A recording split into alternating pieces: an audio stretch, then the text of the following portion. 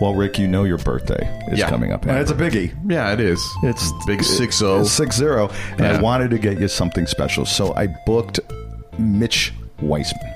And you know Mitch Weissman. I do. And you're going to love him. Our listeners are going to love him. But you'll have to wait till after this. Okay.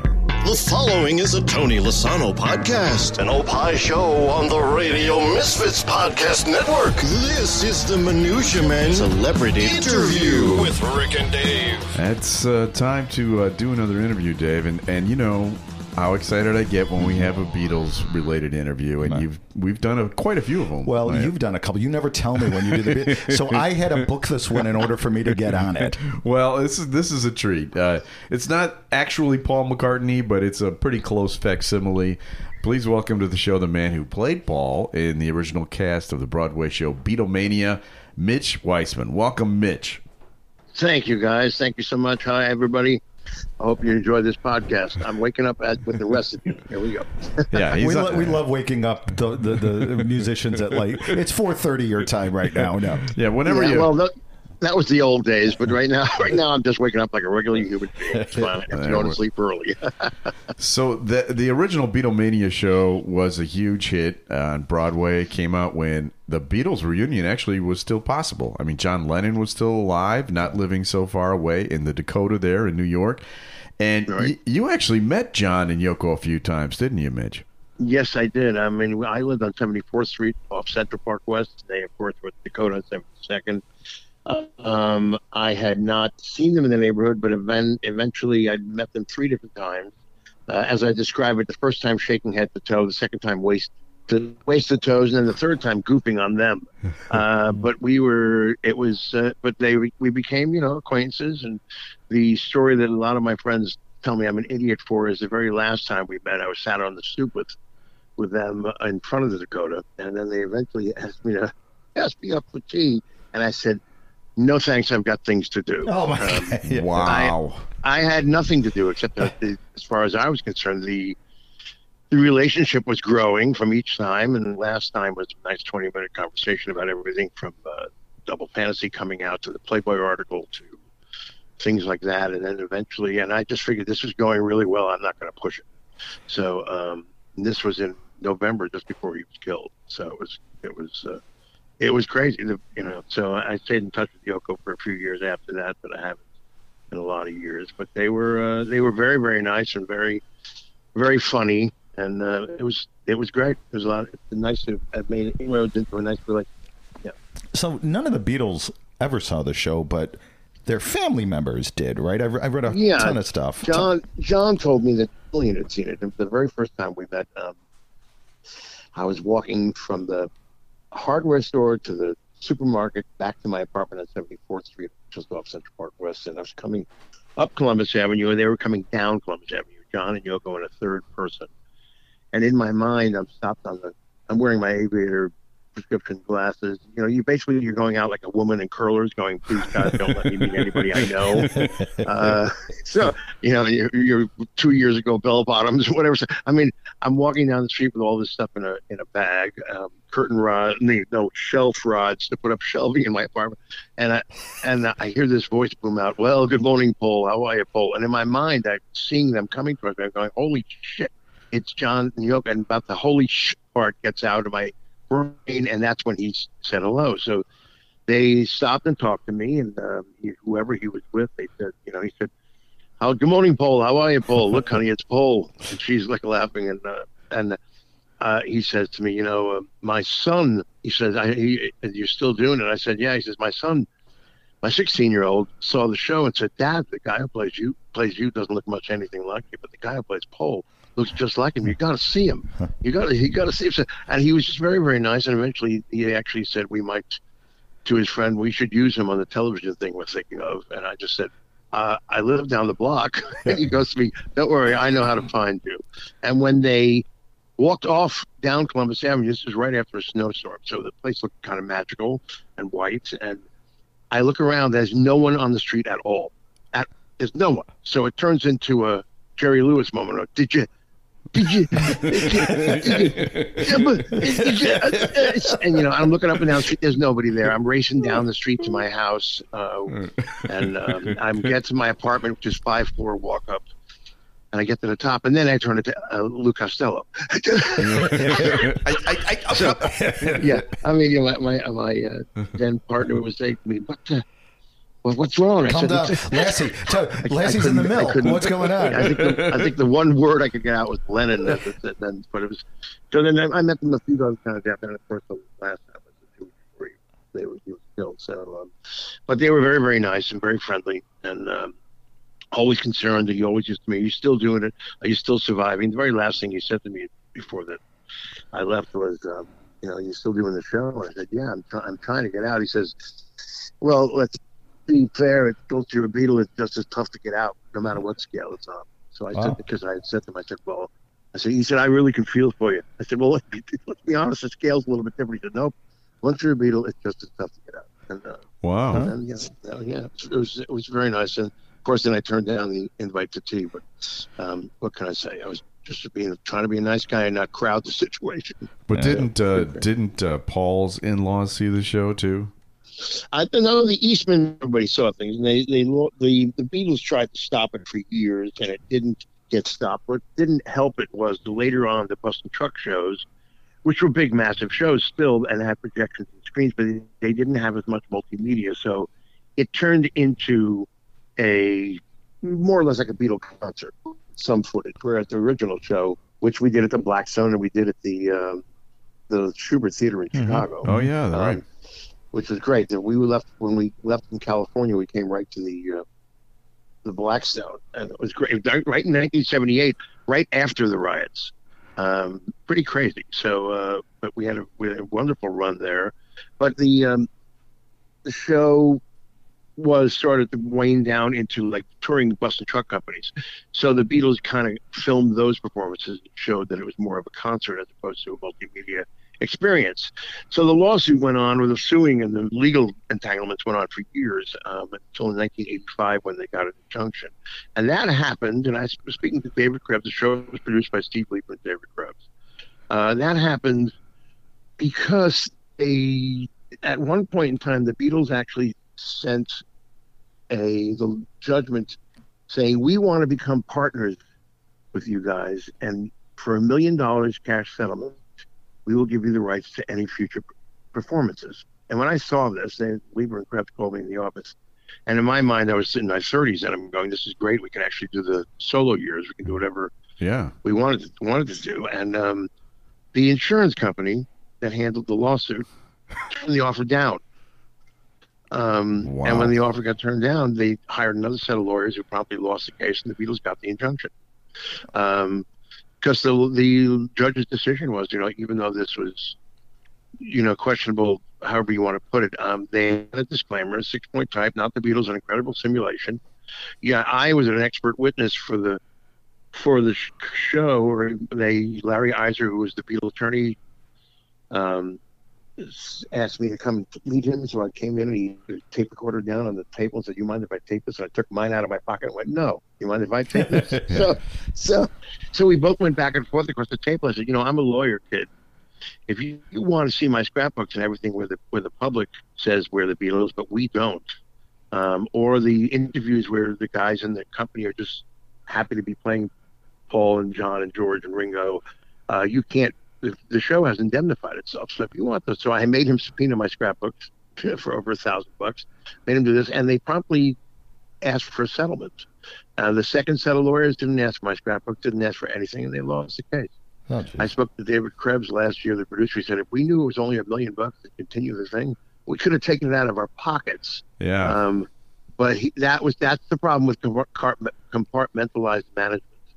Lieber was handling Beatlemania, Krebs was handling Aerosmith, AC/DC, everything else, and he never realized it. So how a lawsuit like that can get lost in the shuffle is beyond me. Yeah, no kidding. I had a nice run, and I was very happy. So not a problem. It was a college intern, I'm sure. Yeah, exactly. Mm-hmm. Some guy. I got a really great paid internship, which is good. Yeah. So I wanted to ask you about what it was like being Paul? I mean, I've known a few Elvis impersonators in my life, and something happens to them when the lights come on. They become Elvis in their minds. Did that happen to you when you were playing Paul, or was it just a role? Do you always It was an acting role for me. I mean, I was a musician before, and then a little bit of an actor actually before I was a musician or full-time musician. But I ended up, to me, it was just a role on stage. I mean, I hung it up when I left the stage. I put it on when I got to the stage. Yeah. I didn't live it off the stage. People, they wore their Beatlemania jackets and all the other cast members and stuff. I didn't wear any of that stuff. I mean, I figured I had the face. That was enough. Yeah, me too. Even Lawrence Juber and I laughed about it when he first met me. He said to me, you don't look anything like him. And I gave him a big hug because we became friends from that point on. Because, it's an approximation. And, of course, it was pretty close. If you get the right camera angles, it's like, oh, even that goes, is that me or him? So it was an interesting time. I mean, I always thought of myself as me. I didn't try to go out and become noticeable. I didn't wear my Beatlemania stuff with me to draw attention, but I had enough of it. It was. But I mean, even John saw you as Paul when he saw you on the street. He recognized that, right? Yeah, and as I said, my hair was not brushed or whatever, and I was wearing aviator glasses. He saw right through it. Like, well, because so. He was always very nice about it, and people recognized me. And I had some pretty funny experiences, and there were times before the show opened, and nobody knew there was another guy that I would be chased down the street. Like I got chased from Sam Goody once at a record signing thing for some other band. Wow! Down the block, like Hard Day's Night, literally running for my life back to the theater. And, and those days, I mean, I didn't have contacts yet, so I had prescription sunglasses, which were, when Lennon met me, they were my regular glasses. But if I wore my aviator prescription glasses, the resemblance was pretty uncanny, as they used to say. So people would just wave, say hi, hear hi, Paul, all the time. Gene Simmons and I were recording. I was down visiting them. They were recording an Electric Lady, and Say, Say, Say had just come out with Paul and Michael. And as we're walking to the store, people are yelling, "Hey, Paul!" And Gene's going, "It's Gene." They're going, "Hey, Paul!" They're going, "It's Gene." And I looked at Paul. I looked at Gene. I said, "I don't think you're not Paul Stanley. This thinking it's me." Yeah, right. So, and he laughed so hard he ran back to the studio to tell the guys. They just all thought I was. They were calling to Mitch, but I thought they were talking about you. So it was pretty funny. I mean, there's a lot of you get a lot of people saying hello to you, which wouldn't ordinarily say hi to you. The same thing happens to Dave whenever there's an Uncle Fester. Yeah, right. When really? The Jackie Coogan convention. Yeah, whenever there's an Addams family. The Christopher Lloyd convention. Chase him down the street. It's just so heartbreaking when I have to disappoint everybody there. Yeah, right, exactly. So, needless to say, your resemblance to Paul was probably a big part of the reason you ended up getting the role, I'm guessing. When I walked in, Kenny Laguna, who's Joan Jett's manager and friend and keyboard player now, he's still with her, and he was doing the auditions. And then when I walked in with another friend of mine, Jules, who he went to audition for Lennon, and they were single auditions, so there weren't a lot of people. There weren't callbacks. We had, as Joe Pecorino said, the John Lennon from Broadway said, when I came in, and there were all these different era Beatles sitting in the room for the callbacks. But I went in there, and they asked me to sing, can you do Yesterday, and can you do, and I came on acoustic guitar, and I looked very much like McCartney and Wings in 1976. I hadn't seen his haircuts. I had longer hair like Jimmy Page through all my band days on Long Island and stuff with Jimmy Crespo from Aerosmith and a bunch of other people. I had decided to just get myself a haircut, but I went in there and I did a part of Yesterday and part of Get Back, and Kenny is writing furiously in his notebook on his legal pad. And I have no idea what he's writing. So eventually when they called me back, I eventually saw what he wrote. He was just writing, looks just like Paul, sounds close. And he kept writing over those letters all the time, like 100 strokes of pen on everything. Like he just kept writing over it and over and over it. So they asked me, would I come back? And what was funny was I had a drummer friend that was starting a tour of Godspell up in Rhode Island. And I said to them, no, I can't come back. And it was frantic on the phone call. And Steve Lieber, the producer, saying to me, what do you mean you can't come back? I said, I'm booked that day. So he said, can you come in the morning? So yeah, that was a long day. I came in the morning, did my callback, and drove my drummer friend up to Rhode Island, where I got him up there at midnight, and then drove back home. So it was, we didn't know what it was for. We all thought it was for a commercial or something. Nobody said it was for a Broadway show. Oh, really? You didn't know that it was a Broadway show? No, the original ads were the kind of like somebody had repitographed or made a copy of like the Hard Day's Night cover in black and white. And it's on top of it appeared, said, wanted musician, singers, musicians, Beatle lookalikes for unique opportunity, call Mrs. Price at a New York number. And I remember my friend Andy Esposito, still my friend to this day, he was working at Sam Ash Music in Hempstead on Long Island. He called me and said, there's a flyer here. So he said, you should go do this. And I had a friend from Pittsburgh, Carl Griffin said, who owns Pittsburgh Guitars, or he did. He dragged me to the audition. That was, as much as I was a musician and performer, on stage I was very shy. I did what I did on stage. And then it was just me off stage. So he dragged me, and that's how the whole thing started. Wow. Yeah. I was reading the list of songs from the original show, and right. Most of them are Paul songs. I mean, that must have been pretty hard on your voice doing that every night. It was. The original show's songs were like 36 of them. It ended up at 29. They took out If I Needed Someone. They took out Taxman. Took out a few other songs, and the reason that happened was because George Harrison decided he didn't want his songs in the show. He owned his publishing. Remember with the fiasco with Dick James selling McLean Music, George still owned his because he wasn't part of the catalog. So he asked for his songs to be removed while we were still in rehearsals. When the show opened up and became a smash, he sent his lawyer, I think Bruce Graykel, or that was either Ringo's lawyer, but he sent his lawyer back to say George would like to know if he'd like his songs back in the show, and the producers went, no. So that's why we don't need his songs now. Yeah. So that's why there were no Harrison songs in the show. But that was the reason they came. Lieber and Krebs had pulled high schools, looked at music radio station playlists from PLJ and stuff like that in New York, and saw that the most popular Beatles songs during that time were mostly, a lot of them were McCartney vocal songs. Yeah. Probably going off of the radio hits format. Right. I mean, I don't think, Strawberry Fields probably wasn't a very big radio hit, but we all know it's a killer song. Right. So they kind of tailored it that way. And to tell you the truth, my voice didn't catch my face in 1978.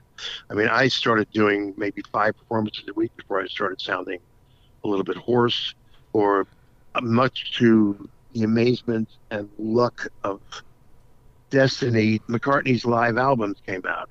Wings, Over America, and Beatles released the Hollywood Bowl, where you heard McCartney throw your voice. So I'll never forget, his manager came to see the show, and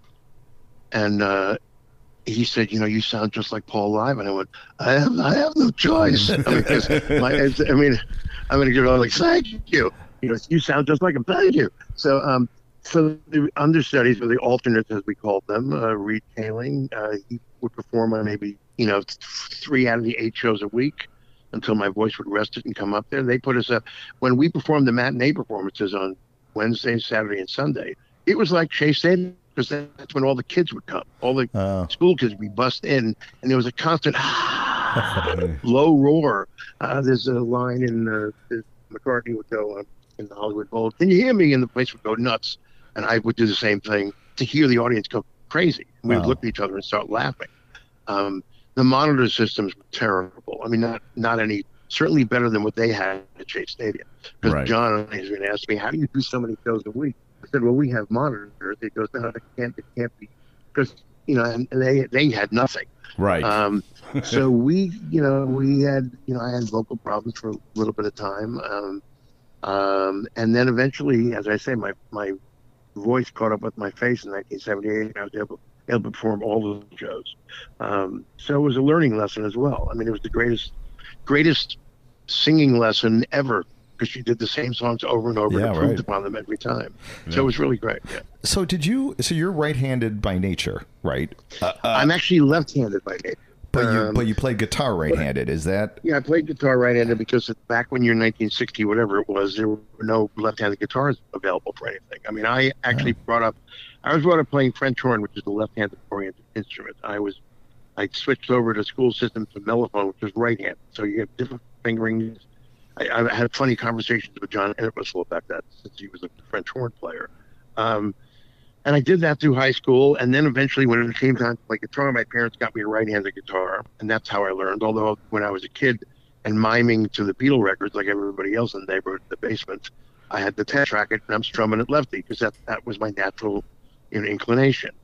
When we did the show, they got me a left-handed bass and a right-handed bass. And what I would do was I would rehearse. But if I got, and the tough part wasn't the figuring out the fingerings with my right hand. So performing lefty, it was hitting the right strings with my left hand. Total uncoordination to try to hit the strings.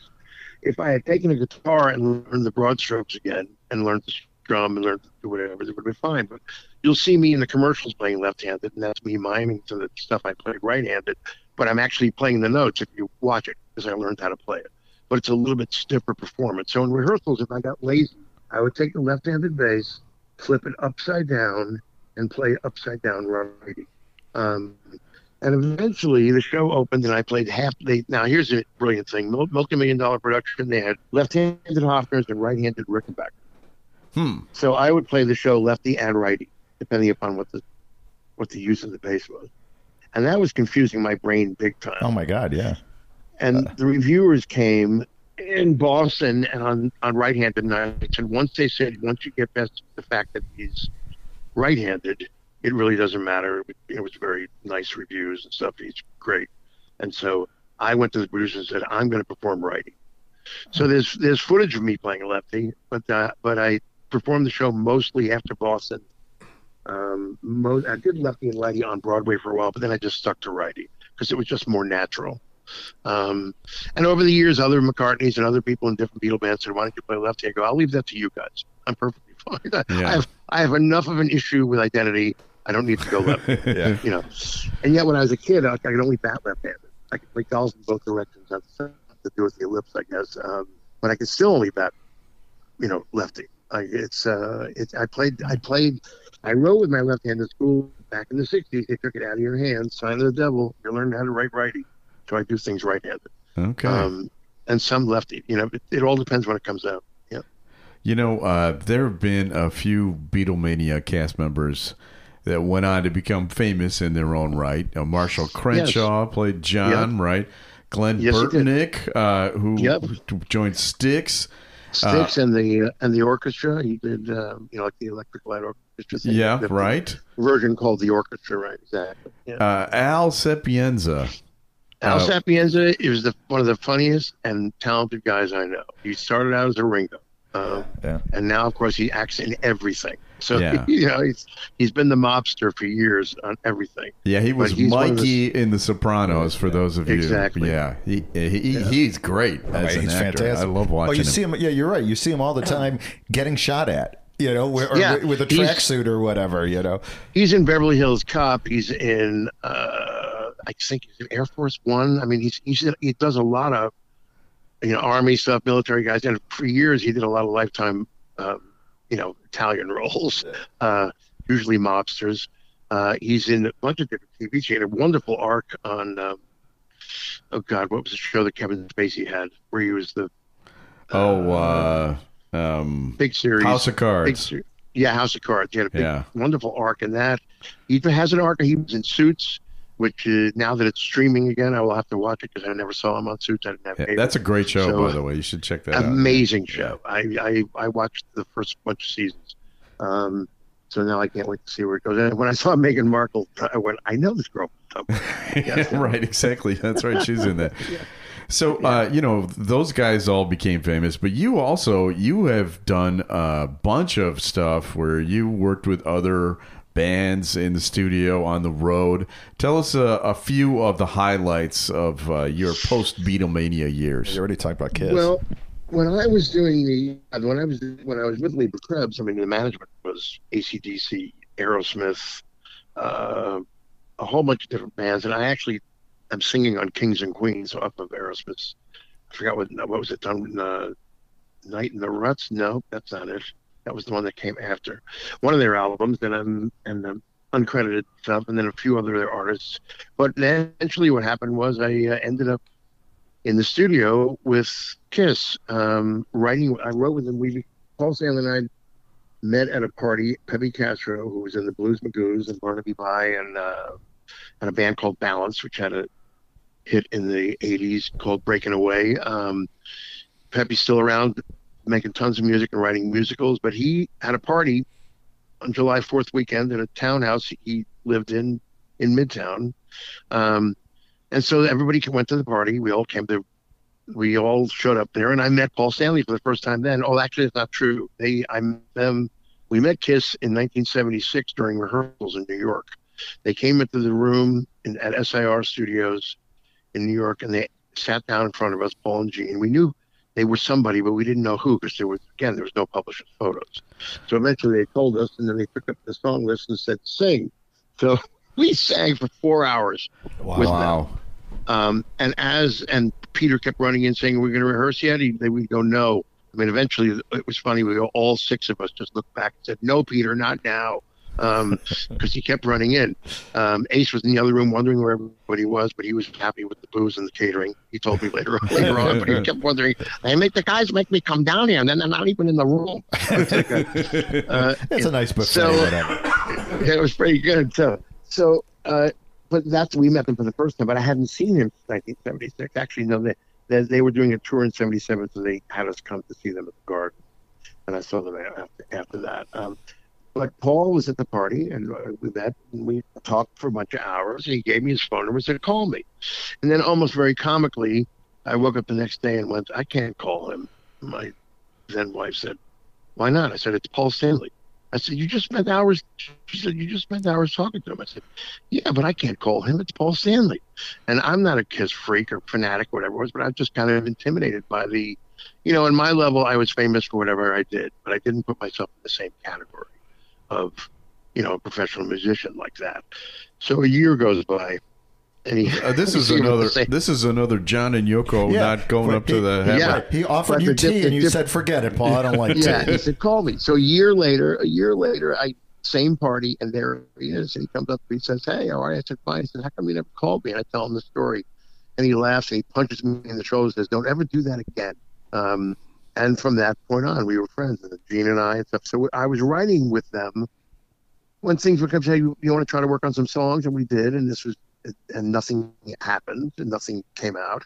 Our relationship was based on the friendship, as far as I was concerned. But they said later on in an interview, you write with friends, and then you don't use the material, and there goes the friendship. They're all gone. He said, we had this, and I remember the phone call. I got a phone call from the record plant in L.A. They were working on what turned into Creatures of the Night. And they called me, and I was on speakerphone. And they were all going, "Hi, Mitch, hi, Mitch." And Paul goes, "I hate to tell you, but we're not going to use any of the songs you wrote." And apparently my response was, "Bummer. So when you come back on Tuesday, where are we going to dinner?" And the whole room just froze. They went, "Did you hear what we said? We're not using the songs." I said, "Yeah, that's fine. I don't care. That's fine. I mean, it would be nice, but where are we going? Where are we going on Tuesday?" So that endeared me to them, and that's kind of the way I am. I have a lot of friends in the music business that started out as a possible business relationship, but evolved into just friendships instead. It doesn't pay the bills, but it makes me feel good. I mean, it's my ulterior motives have never really been that way. It'd be nice if something happened, and usually when it's right, it happens. Right. So that's how I ended up working with Kiss, through the friendship relationship. And then eventually, I remember Paul, when Animalize came out, had 3 co-writes. They actually said to me, "What did you eat this year?" or something, because these songs are great. I said, "Well, you forgot we wrote them together."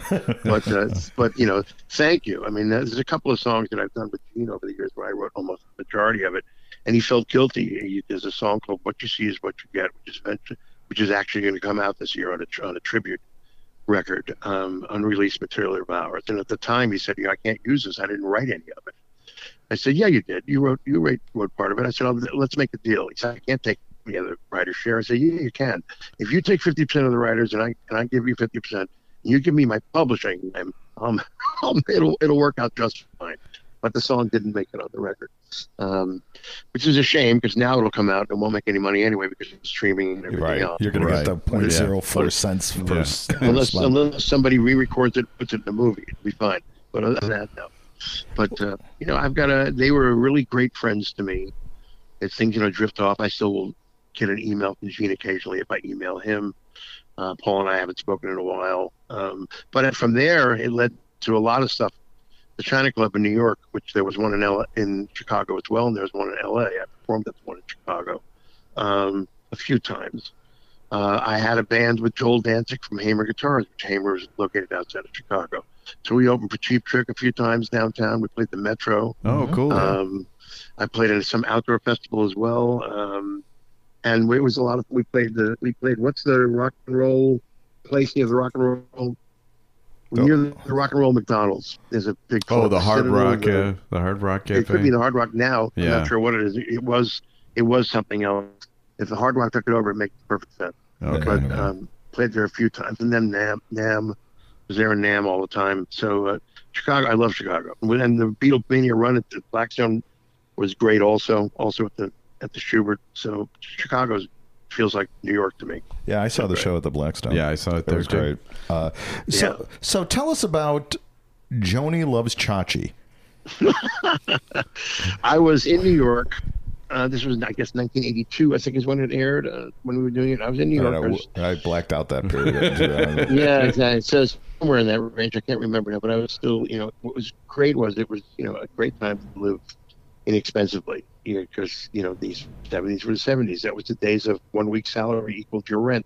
Right. When you're making Broadway money, your rent is covered for a couple of years, especially if you don't spend it. And I knew at 23 years old that this isn't how you start your career on Broadway, and in a very recognizable role. And I also realized that I'd probably be typecast like Carol O'Connor, like those guys. Of course, they had more money. John Travolta, any of those people that got typecast at what they did.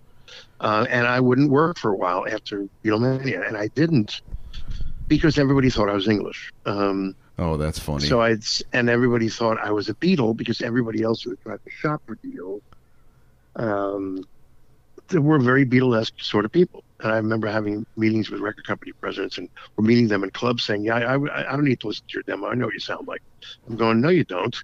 But, you can't argue with them. Yeah. And the Kiss stuff actually legitimized me because I still look like McCartney. And this was the 80s. So I had leg warmers.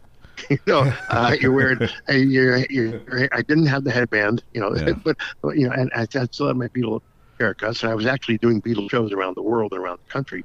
So I still had kind of a Beatle haircut. I actually ended up having the worst mullet ever because I would just take my long hair down my back and then shove it in my white collared shirt. So, and I'd have a Beatle haircut, and then at the end of the show, I'd shake my hair out and feel like, look here. So it was the worst haircut ever. Hey, no judgment. We're both former mulleters, right? So it worked for the time. But I did, the music stuff worked very, very well, but what legitimized me was the Kiss stuff because people would look at my face and then hear the music. I remember when we were there recording Animalize, I would be visiting the studio because, I'd saved a lot of money with Beatlemania, and I also went back to working in graphic design, which I did before all that stuff, and I just didn't want to keep spending my money. So the guy from Broadway was now working in the bullpen in an art studio. And all the kids would rush to answer the phone because the people calling me were Paul Stanley, Gene Simmons, John Waits, right. You name it. And they all wanted to answer the phone. Yeah. And it's funny because, you have those sort of friends. So why are you working in a studio? Because you have to work. What's wrong with that? Just because they're your friends doesn't mean they're going to pay for you. So, so I worked, but I go in the studio and I'll never forget it's like a movie moment. One of these kids at the front desk says, you come here like every day, but what are you doing here? And playing through the control room door is Get All You Can Take, one of the heaviest tracks on Animalize. And I say, you hear that song? And they go, yeah. I said, I wrote that song. Yeah. Wow. And they look at the Beatles standing in front of them, and they hear the Kiss song coming out of the control room. It was like, really? It legitimized me in the terms of, holy crap, you could do something more than just be a Beatle. So, and then after that, I got to work with a lot of different people through the China Club, through through meeting people and performing on stage with them, creating the jams. When I created the jams, it was always like a music minus one thing. I don't know how old you are. You said 60. Yeah. There was a guy in New York, Floyd Thaxton, who used to sing songs. Yeah, he would be miming to the songs or sometimes singing them. When I would do these bands, put these bands together, I would have pretty much all the Foreigner, but be missing Mick Jones wouldn't come, so I'd play the guitar parts. I had all these great musicians, they'd be missing, so I would be the front man.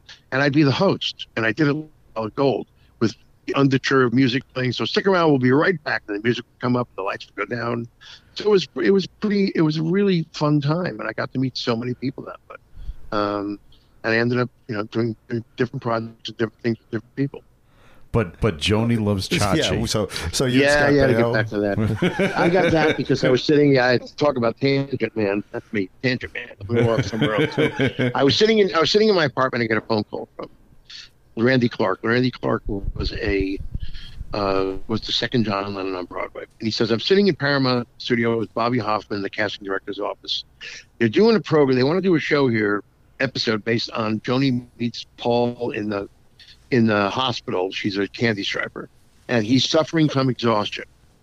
So he's in the hospital, and she thinks it's Paul McCartney. She tried to convince you guys it's Paul McCartney. So they want to know. And I told them, I said, well, if you want to get a guy that looks like Paul, then you should be talking to Mitch Weissman. Yeah. So I get on the phone.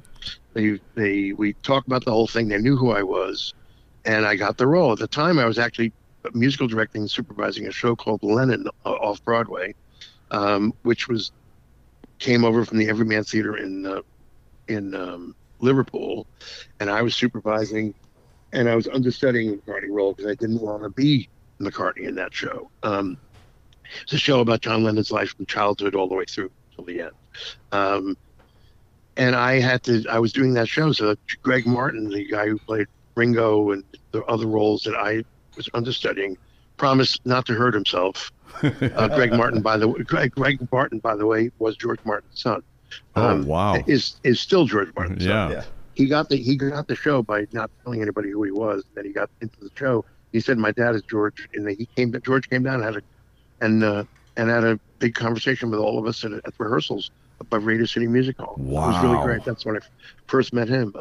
But anyway, not to digress some more. I get the call, and they fly me out. You're avoiding answering this question, aren't you? Yeah, we do Joni Loves Chachi. It was great. It was a fantastic, memorable experience. I remember being shown over that. I guess it was Laverne. What's it? Laverne and Shirley. Penny Marshall. Penny Marshall came over to get me to take me over to the Laverne and Shirley set. I remember it was surreal. You're sitting in the commissary, and there's Sylvester Stallone with fake blood on his arm and whatever. Everybody's eating lunch. It was quite amazing. I became friends with Gary Marshall back then. We're just acquaintances. Years later, he remembered the experience and had a nice sort of interview session with a bunch of people. He actually told people a story about that, how this kid was great, so he was a very nice guy. And so, yeah, that's how I did Joni Loves Chachi. And they offered me Paramount actually offered me a player's deal, like a studio contract, and ABC. And I turned it down because my dad, amidst all this stuff that was going on, my dad was fighting liver cancer. And I couldn't see myself relocating out to California, even though he kept saying, go, go, go. So I actually didn't take the contract deal. And they understood totally. And, it changed the course of history. Who knows what would have happened. I really would love to have done episodic television like Al did. Yeah, oh my God, no kidding. It would have been a lot of fun. You could have been killed by Tony Soprano. I could have been. Exactly. I could play a lot of Italian roles. A Jewish kid, Italian kid, same thing. Whatever. Yeah. So yeah. Well, listen, Mitch, this has been fun. This has been fantastic. Really enjoyed this. This is the nice birthday present for me to get to talk to you. Well, happy birthday, exactly. What are you going to get me? I don't know. We'll have to. When's your birthday? Yeah, I'm talking to Rick. I'm September, not expecting anything from you. I'm expecting it from Rick. I want Gene Simmons to call. Right. Scott Payne will bust, baby.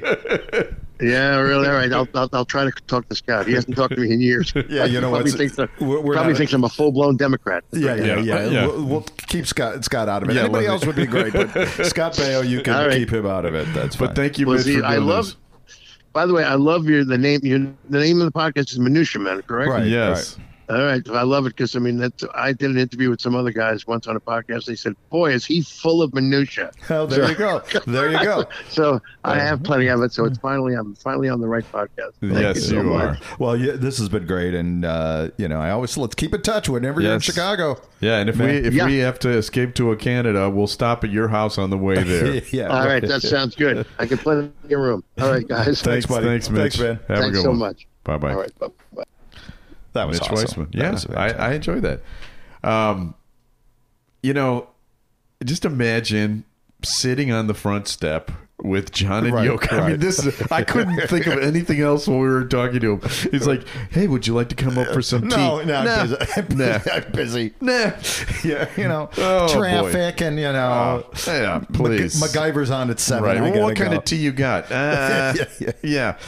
Well, thanks very much to Mitch, and thank you, Dave, for this nice. Happy birthday. All right, so I've got to get someone for you now. Right. All right, I'm Has to be working who on it. related. Has to be who related. No, it doesn't have to be. Okay. All right, I'll think of something. Okay. We have people to thank. First of all, we should thank our executive producer, Tony Lasana, with opishows.com. Opie is hippo backwards. OPPIH shows.com. We're distributed by Ed Silla with Radio Misfits. Great Talk Radio isn't dead. It just moved to a better place. RadioMisfits.com. And we'll be back again soon with another episode of Minutia Man Celebrity Interview. The preceding was a presentation of Opie Productions. Find our other great shows wherever you find podcasts, including opishows.com. Thank you. This has been a presentation of Opie Productions. Tony, can you shut up?